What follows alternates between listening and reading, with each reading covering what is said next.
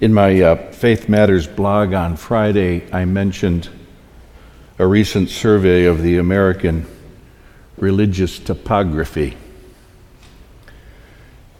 As reported in the Christian Post, according to the General Social Survey, persons of no religion, otherwise known as nones, N-O-N-E-S, not N-U-N-S, right? N-O-N-E-S. That number now exceeds the number of those who identify as evangelical. One analyst observes, the nones are not slowing down. Their share of the population is continuing to climb, about 1% every 2 years, and has done so for the past 15 years or so. If current trends keep up, they will be by far the largest religious demographic in the United States within the next 5 years. And then this article has a graph with some interesting information in it, a few teaser facts.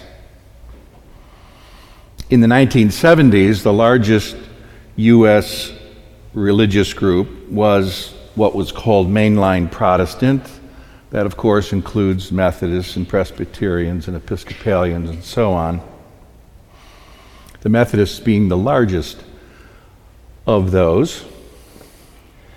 Evangelicals peaked as the largest demographic in the early 90s in the United States. And shortly thereafter, then, the nones began to creep up, now surpassing all other categories. The reasons for this sweeping change are overly determined. We've talked about this from time to time in here, and it's a topic that will continue to resonate given the trend lines. But I want to observe that all aspects of American institutional life are currently under siege. We all feel this. There is a vast social upheaval underway, rocking all established forms of social organization: religious, political, educational, and community-based. The United Methodist Church's impending fracture is but one lone example of the tectonic shifts.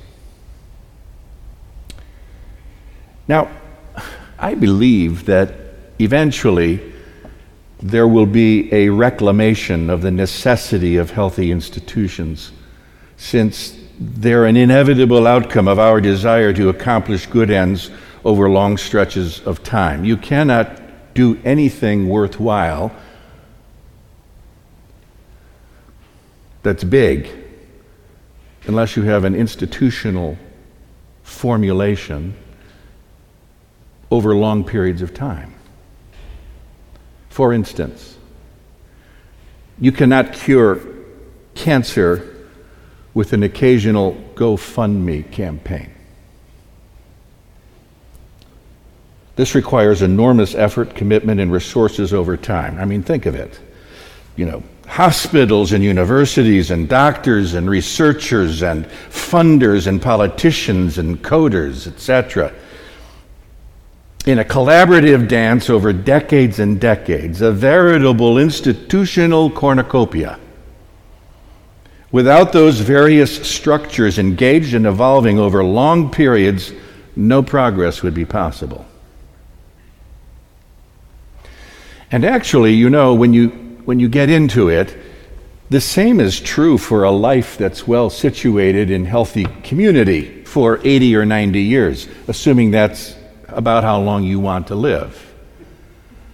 Though we don't often think of this, all of us, every one of us, is very dependent upon both formal and informal institutional structures for our thriving. The opioid epidemic is but one indicator of the breakdown of healthy community structures. A thoughtful commentator on these matters, David Brooks, wrote a recent column on what we might learn from certain specific rural communities that are thriving in social capital despite stressed economies. An example, he reports that McCook, Nebraska, has only 7,700 residents, but it has a Rotary Club, a 4-H club, a Future Farmers Group, a music festival, a storytelling festival, a chapter of the Nebraska Community Foundation, multiple churches, libraries, museums, and a James Beard award-winning bakery and coffee shop.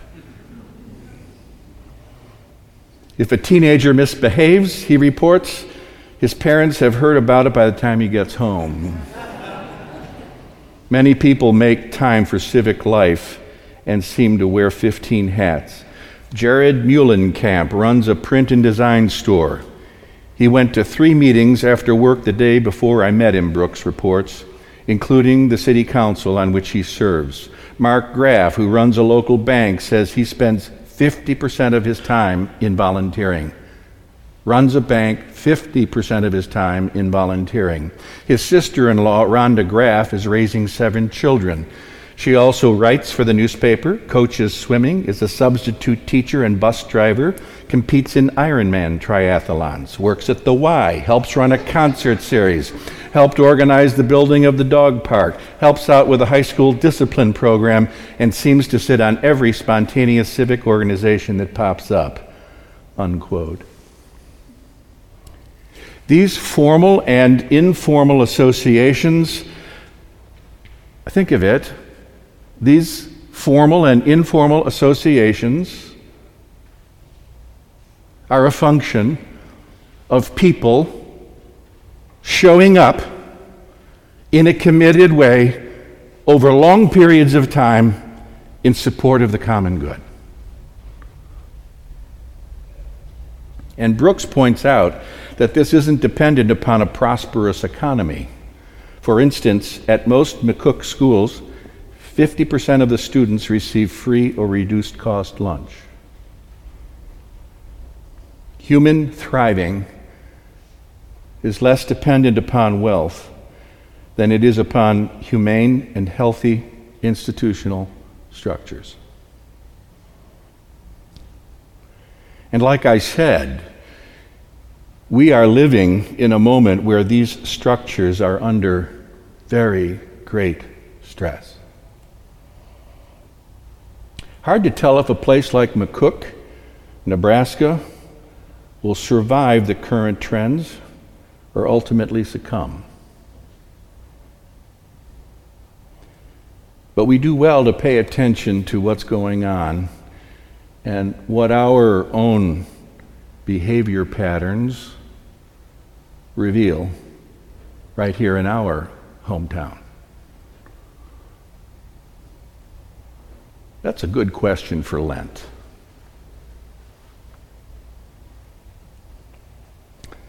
As for the current state of the church, I've always been aware that the organized forms of religion were not faith itself, but a means for holding and pointing to and encouraging, even occasionally embodying the things that matter most of all. Things like the Christ Church mission to love God above all things and our neighbors as ourselves, for instance. Now, one day, I believe there will be a resurgence of effective religious organizing. This will occur as a very natural human response to the great mystery of our being born and having to die, and the rediscovery of the actual content of the life and times of Jesus of Nazareth, something portions of the church today have unfortunately and inexplicably lost track of as its principal focus. Friends, let's be reminded that Jesus lived in extremely disruptive times. Let's remember as we accompany him on the final leg of his journey to Jerusalem that the religious and political and social structures of his day were in great distress. It was into that chaotic environment that Jesus was born and lived and moved and had his being. Today's reading from Luke begins with Jesus hanging out with his hometown folks in Galilee, his people, when several report how some of his fellow Galileans had been killed by Pilate's men, mingling their blood with their sacrifices. This, by the way, is the same Roman governor that will sentence Jesus to death a short time ahead as he tried to manage the complicated religious political landscape in Jerusalem. So this was like receiving a news report about deadly political terrorism. Did you know? Pilate sent his men into the temple and cut some of our brothers down like lambs to the slaughter, and not simply like lambs to the slaughter, but alongside the sacrificial slaughtered lambs. Such was the state of things in Jesus' day. No doubt these reporters sought Jesus' support for active rebellion, or assumed that was the outcome he favored as he made his way to Jerusalem. You remember how he enters Jerusalem, hailed as a conquering hero, right? But he does not follow their lead. Instead, he turns the question back onto them. And rather than wallowing in the terror of the Romans, they should take stock of the content of their own lives, since peril stalks everyone, regardless of who they are, and each is responsible for a useful, fruitful outcome. Pay attention, he seems to say. Work the soil and the roots of your own life.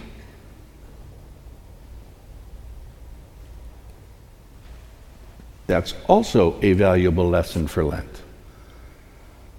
But I want to stay just for a moment with that chaotic social political context for just a little longer. I want us to really get the fact that Jesus lived a real life in real times, fraught with severe and violent contextualizing problems. Because in this way, he was exactly as we are. We're also living real lives in real times, fraught with severe and violent contextualizing problems.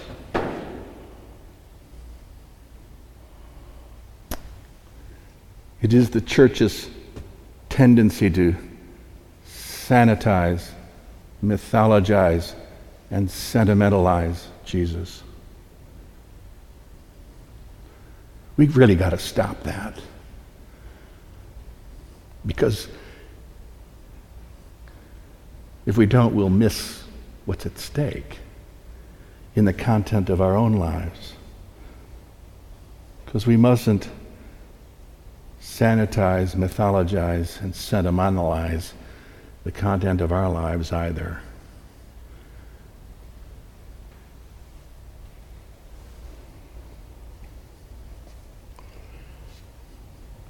And like the Galileans, we are very prone to point fingers everywhere for the cause of our discontent, except where?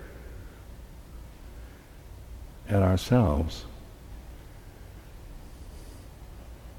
There's a lot of people out there you hate these days, aren't there? Tell me there aren't. There's a lot of people out there you hate. You see what Jesus did when he confronted his hometown crowd? Don't wallow in your hatred of the Romans. That's not where your work belongs.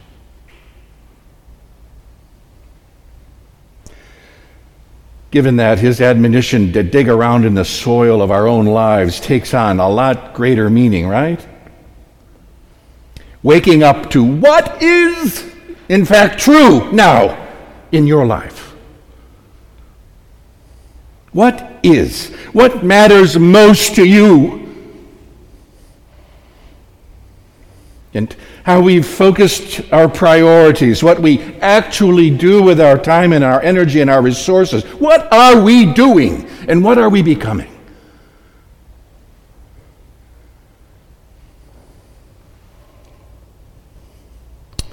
Friends, in these days ahead, as the cultural tremors wax and wane, man, I encourage you to think of Christ Church as an outpost of safety and inclusion and community that remains steadfastly committed to walking the path Jesus blazed as best we can.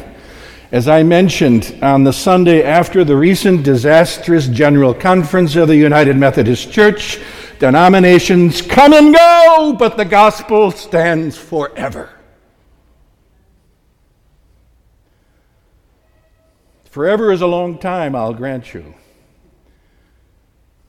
In the meantime, we have choices to make and work to do, communities to build up and sustain with our sweat and blood and resources, and love and justice to promote and embody as modeled by Jesus Christ. Boy, that's staring us right in the face. If only we could see it. If only we could see it. I tell you, the church that understands this as its essential commitment is the church that has the very best chance of standing on the other side of the earthquake as a beacon of hope. I just enthusiastically invite you to help make it so. I mean, after all, we are resurrection people, are we not? Will you say amen? Amen. Say it louder. Amen. Amen.